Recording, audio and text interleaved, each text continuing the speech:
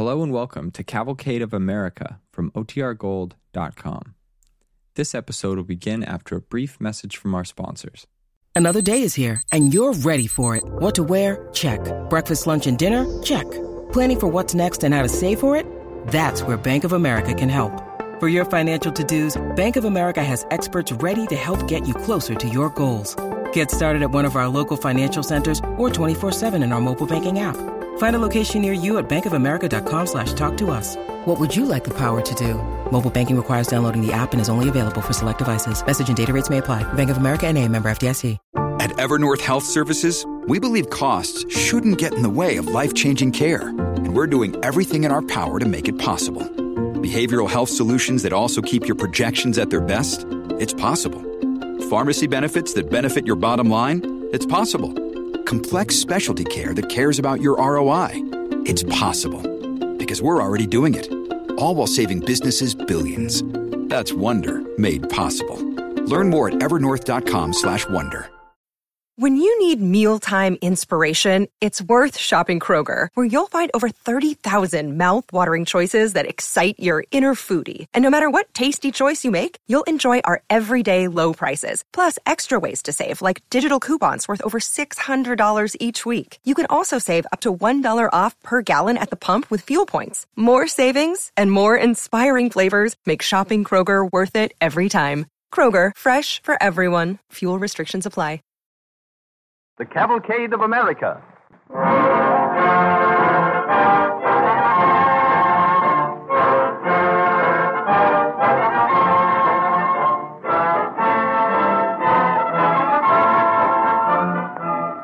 It seems particularly appropriate that this broadcast of the Cavalcade of America, presented by DuPont, should happen to occur on February 12th, the birthday of that beloved American president, Abraham Lincoln, who typifies so many of the fine qualities of American spirit brought out in this series. It is our privilege tonight to reenact several episodes in the life of this rugged, gentle, sensitive soul who knew few comforts but many trials and hardships, and who triumphed over every obstacle through sheer depth of character. As you sit at your radio this evening amidst the comforts of modern life, give a thought to the work of the chemists who have made many present-day comforts possible. The ideal of the research chemist is well described in the phrase which has come to be known as the DuPont Chemist's Pledge. Better things for better living through chemistry.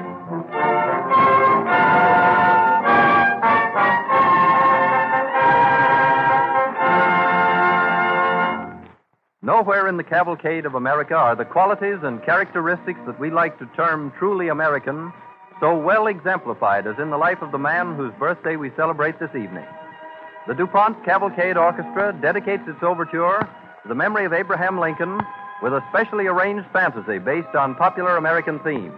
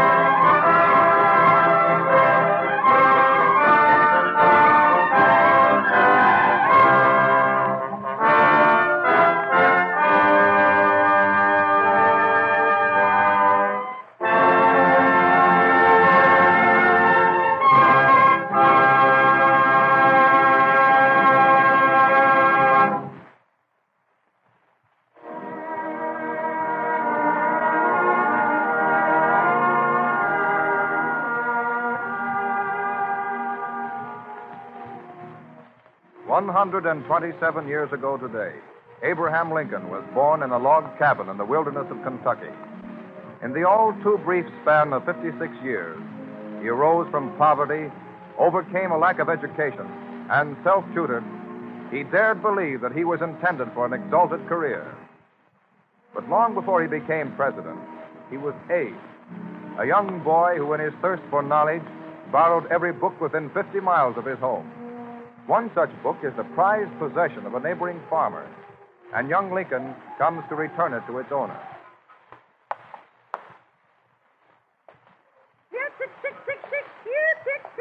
Morning, Mrs. Crawford. The land sakes, it ain't Abraham. Well, good morning to you, Abraham. Morning, Mr. Crawford. I rode over to see you about the book you loaned me. Well, now, don't be saying you finished the reading of it. Why, it weren't more than a fortnight ago that you borrowed it. Well, not quite there's sure, no but no hurry at all. I won't have time to read it again till winter anyhow. Mrs. and me are mighty proud to have a book like that. It's the only one in the state, I figure. Yeah, I know. That's why it's kind of hard. Hard, yes. Any kind of reading comes hard, especially for us folks without schooling. But it's a comfort. That book and the Reverend Weems on the life of Washington and the Holy Bible is all the reading matter we have. Mr. Crawford, I ruined your book, sir. It was that bad storm we had yesterday. The rain blew in through the cracks in the logs of our cabin and got the book soaking wet. I dried it out, but it's ruined, sir. Well, that's too bad. I kind of set a big store on that book. And books is kind of scarce in these parts. I'm awfully sorry, Mr. Crawford. I hadn't got any money to pay for it. Haven't you got some chore I could do, sir? Some plowing or helping you with the winter's wood? No. But I'll tell you what you can do to pay for that book. I don't want to be hard on you. Now, suppose you give me 3 good days of corn fodder pulling. Yes, sir. When can I start? Well, suppose you come over bright and early tomorrow morning. Yes, sir, I'll come. I'll be here before sunup.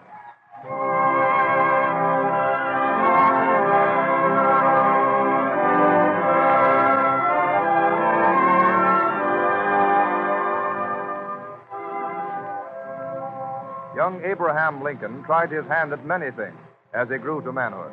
He clerked in store. He soldiered in the Black Hawk War. He tried surveying, and for a time was postmaster of New Salem, Illinois. But his love of books and reading never diminished.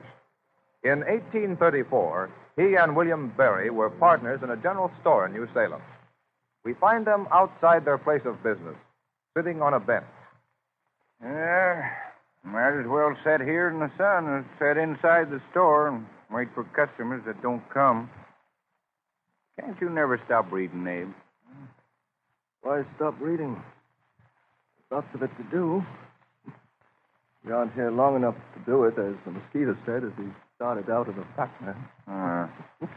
Yeah, but reading don't help none running the store, Abe. Nothing seems to help. We got so deep in debt here, Barry, I think we'll have to change to something else. Yeah. You're always talking about paying off our debt. No wonder I hear them calling you Honest Abe. What you likely to change to? With the idea sometimes I'd like to be a lawyer. Lawyer? Say, take a sight of reading to be that. What's that book you have there? Law book I got over at Springfield. Walked over to get it. Guns. Say, that's 40 miles over and back. Yeah. I read quite a part of it walking home. I don't think I got the right one. I need something that gets down to fundamentals. Hello. There comes another mover. Seems as if the world was moving west.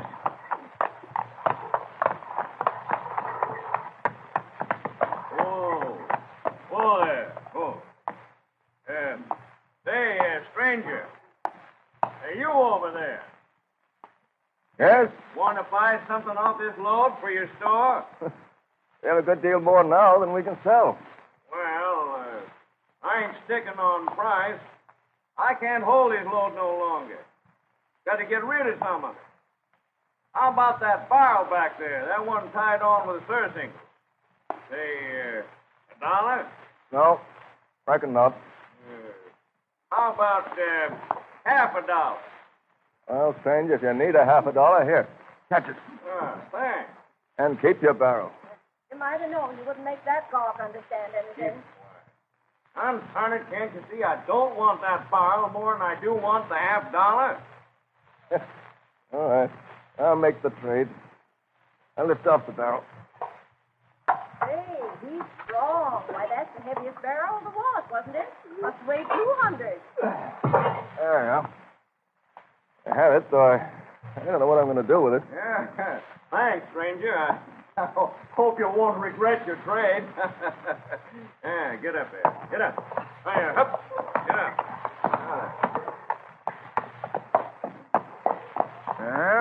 Well, Abe, what have you got? Well, Diane, I reckon. Oh.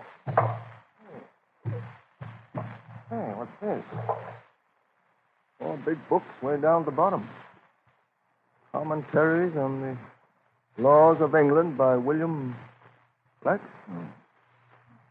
Yeah, it is just what I want. I reckon that settles it, Barry. For half a dollar, I've got my decision. These books are fundamental. Apparently, I have to be a lawyer.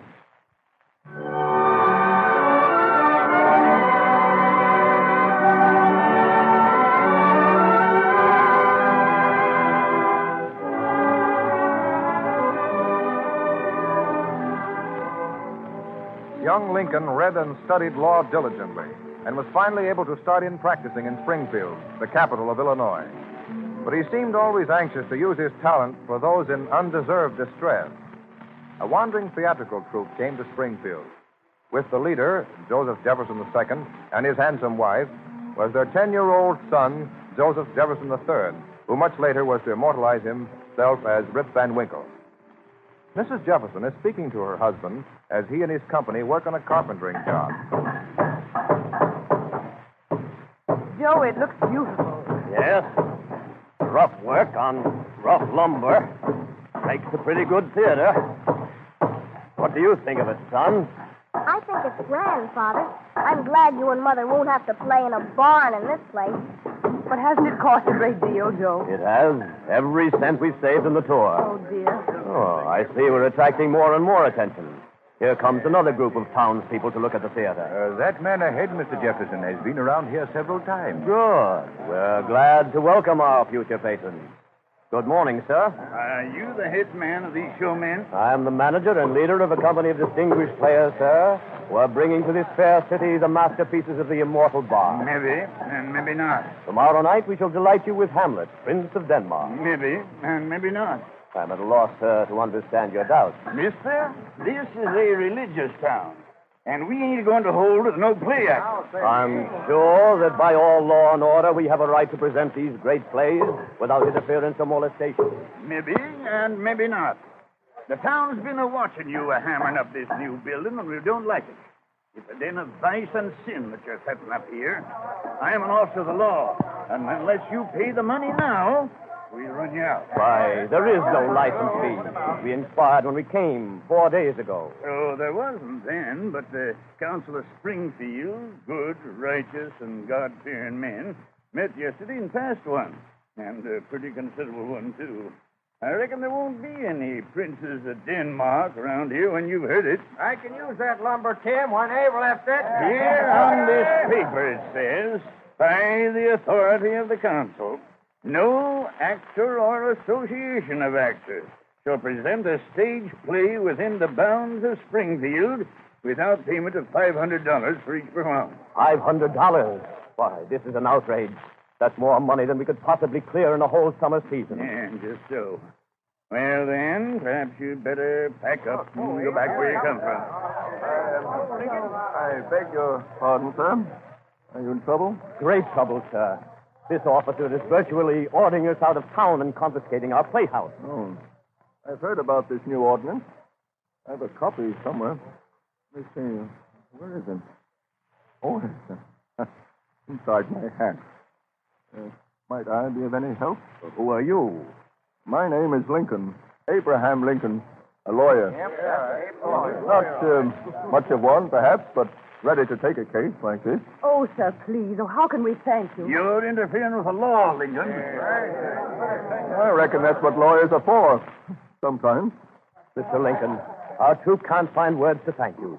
We'll pay you any fee you say, if you will wait for it and if we can earn it. Well, as for the fee, money is rather scarce with us just now, and if I win and you can manage it, I'd appreciate a ticket to your play.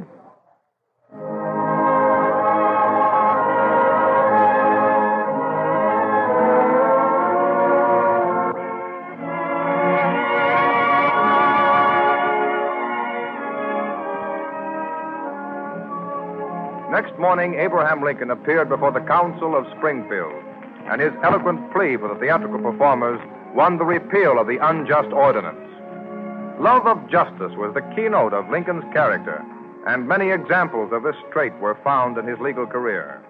He would not defend a guilty person or press an unjust claim, but for those he believed unjustly oppressed or innocent of a crime, he was always willing to give what aid he could. One such case came to him while he was still in Springfield, practicing with William Herndon. I don't figure you'll be remembering me, Abe. Mr. Lincoln, I mean. Why, Hannah Armstrong. Oh, you did remember. You did. I was afraid you... Remember? Why, it isn't likely I'll ever forget the days in New Salem. How's that husband of yours? Does he still think he could out-wrestle me if it comes to a pinch? Oh, you are the same. You haven't changed a bit. You're older, of course, and you look kind of peaked, like you ain't been eating or sleeping regular. Mm-hmm. But tell me, Hannah, tell me about yourself. Oh, sit down. You look kind of tired. I am tired, Abe. And worried. That's why I've come all the way here to see you.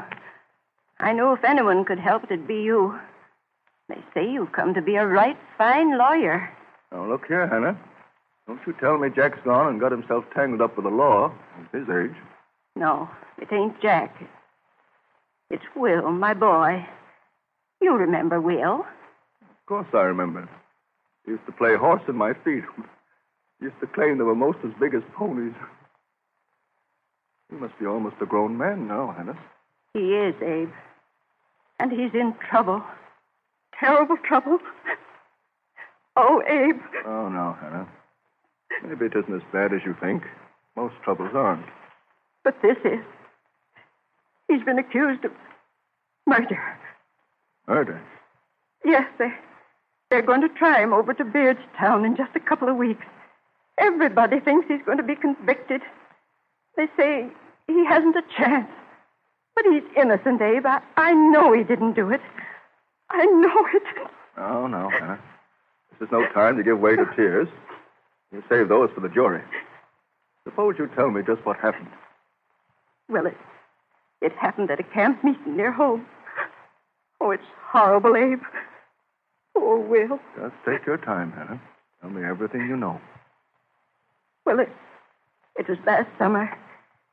A man named Metzger was killed, and they've arrested Will because he'd had some trouble with him, and the court has somebody that swears he saw Will hit Metzger over the head. Oh, Abe, I've talked to Will, and he's sworn to me that he didn't do it. Will wouldn't lie to me. I don't think he would, Hannah. But the jury won't believe him, Abe. They won't, will they? No. If it's just his word against that other fellow's, they probably won't. Oh, what are we going to do? Well, to start with, you straighten up your bonnet, Hannah. Yeah? We're going to Beardstown and find some way of making that jury believe Will's story.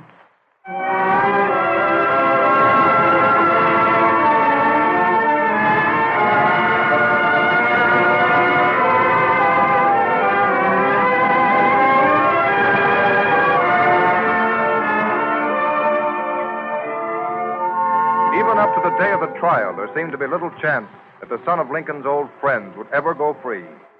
As the trial progressed, Lincoln seemed to do nothing but sit beside his client and stare out of a window.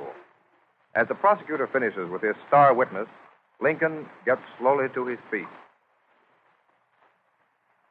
Young man, You realize you're under oath?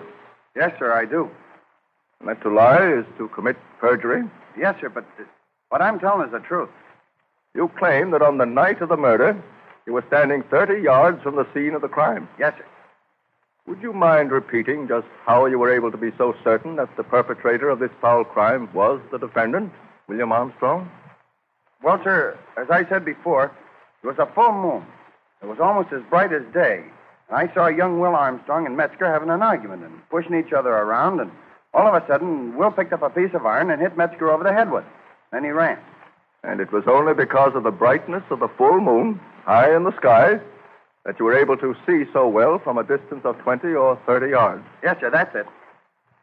If there had been no moon or a young moon, you wouldn't have been able to see what happened at all. Is that not true? Well, yes, sir, that's true. Just as I thought. You have perjured yourself before this court. Your Honor, gentlemen of the jury, I submit that this witness, the witness upon whose testimony the prosecution hoped to convict my innocent client, has lied. I object. Mr. Lincoln must prove that statement. Order. Order in this court. Order. Upon what evidence and authority do you make this unusual charge, Mr. Lincoln? Upon the evidence and the authority of this book I hold in my hand, the Almanac, in which it is clearly shown that on the night of the crime, at the time the witness says the crime was committed, it was only a half moon, and instead of riding high in the sky, it was setting.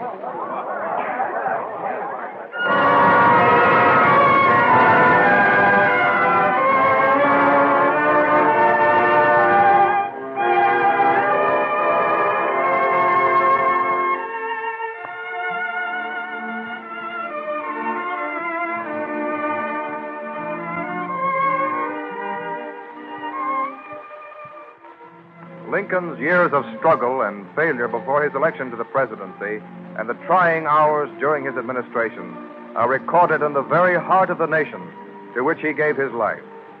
At the height of his career, a nation mourned his tragic death.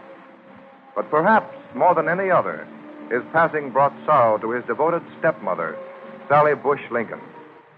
One evening, shortly after the president's untimely death, William Herndon, Lincoln's one-time law partner, visits the home of that kindly woman who perhaps more than anyone else guided and counseled young Abraham in his formative years. He is shown into a neat little sitting room. My dear Mrs. Lincoln, I wish my visit might be on a happier occasion. I felt I must come. You were his friend. It was kind of you to come. Won't you sit down, Mr. Herndon? Abraham spoke of you on his last visit. Of me, Mrs. Lincoln? Surely in the troubled years that have passed, with the cares of the presidency, he must have had little time to think of those of us who knew him in happier days. Being our president didn't change him, Mr. Herndon. Why, he even found time to come here to visit me. But that was only natural, his mother. You forget. I was only his stepmother, not his flesh and blood. Well, no woman could have been more of a true mother to him. Many times I've heard him say those very words. You were never far from his thoughts, very close to his heart. I loved my own son, John, but not a bit more than Abe. My mind, that little I had, seemed to be like his. Abram was always a good son to me, even when he grew to manhood. He didn't forget. I remember the last time he came. It was snowing hard and just terribly cold. But it was my birthday. He didn't want to disappoint me. He came, sat just where you're sitting now. He looked so tired. The strain of being president all but wrecked his health. Yes, that was plain to see. And he seemed to have a strange feeling that he hadn't long to live. I didn't understand. But when he left me, he took my hands in his and said, "This may be the last time we will see each other." I've set myself the task of writing the story of his life. I think folks will want to know in the years to come. It's the little I can do to acknowledge a fine friendship. Abe was a good boy. I can say what not one mother in 1,000 can say. Abe never gave me a cross word.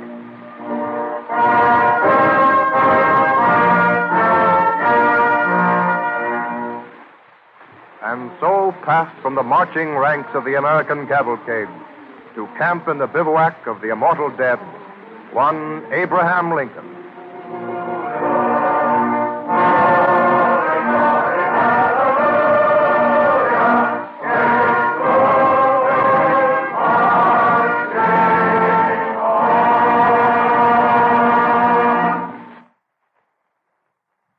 To many of us, Abraham Lincoln stands as the last great hero of pioneer America. After him, and because of him, the cavalcade of America marched on to a new nation, a new day of increased opportunity for one and all. But although the frontiers of America have gradually disappeared, the pioneer spirit has not been lost. In every walk of life today, there are men whose vision partakes of the qualities of Lincoln, and who are devoting their lives to ideals akin to his. Among them are the men of science, pioneering in their laboratories, seeking the truth, doing their part to make the nation a better place in which to live. The research chemists in laboratories like those of DuPont are fulfilling a service to humanity which is well expressed in the DuPont chemist's creed: better things for better living through chemistry.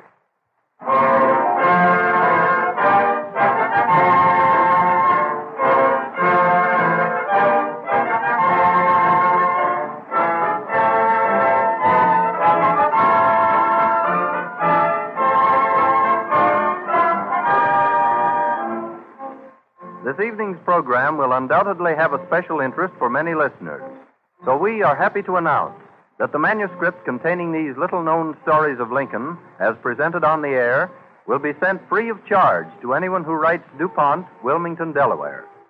We should greatly appreciate having school teachers give the name of their school and the class they teach. Ask for the radio script entitled Abraham Lincoln, a True American. It will be sent free to you. Remember the address, DuPont, DuPont, Wilmington, Delaware.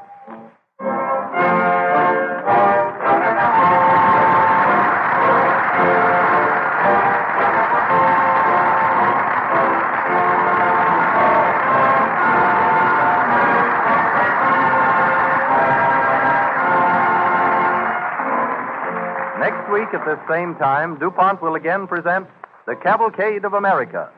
Our next broadcast will dramatize the conquest of rivers by American bridge builders. This is the Columbia Broadcasting System.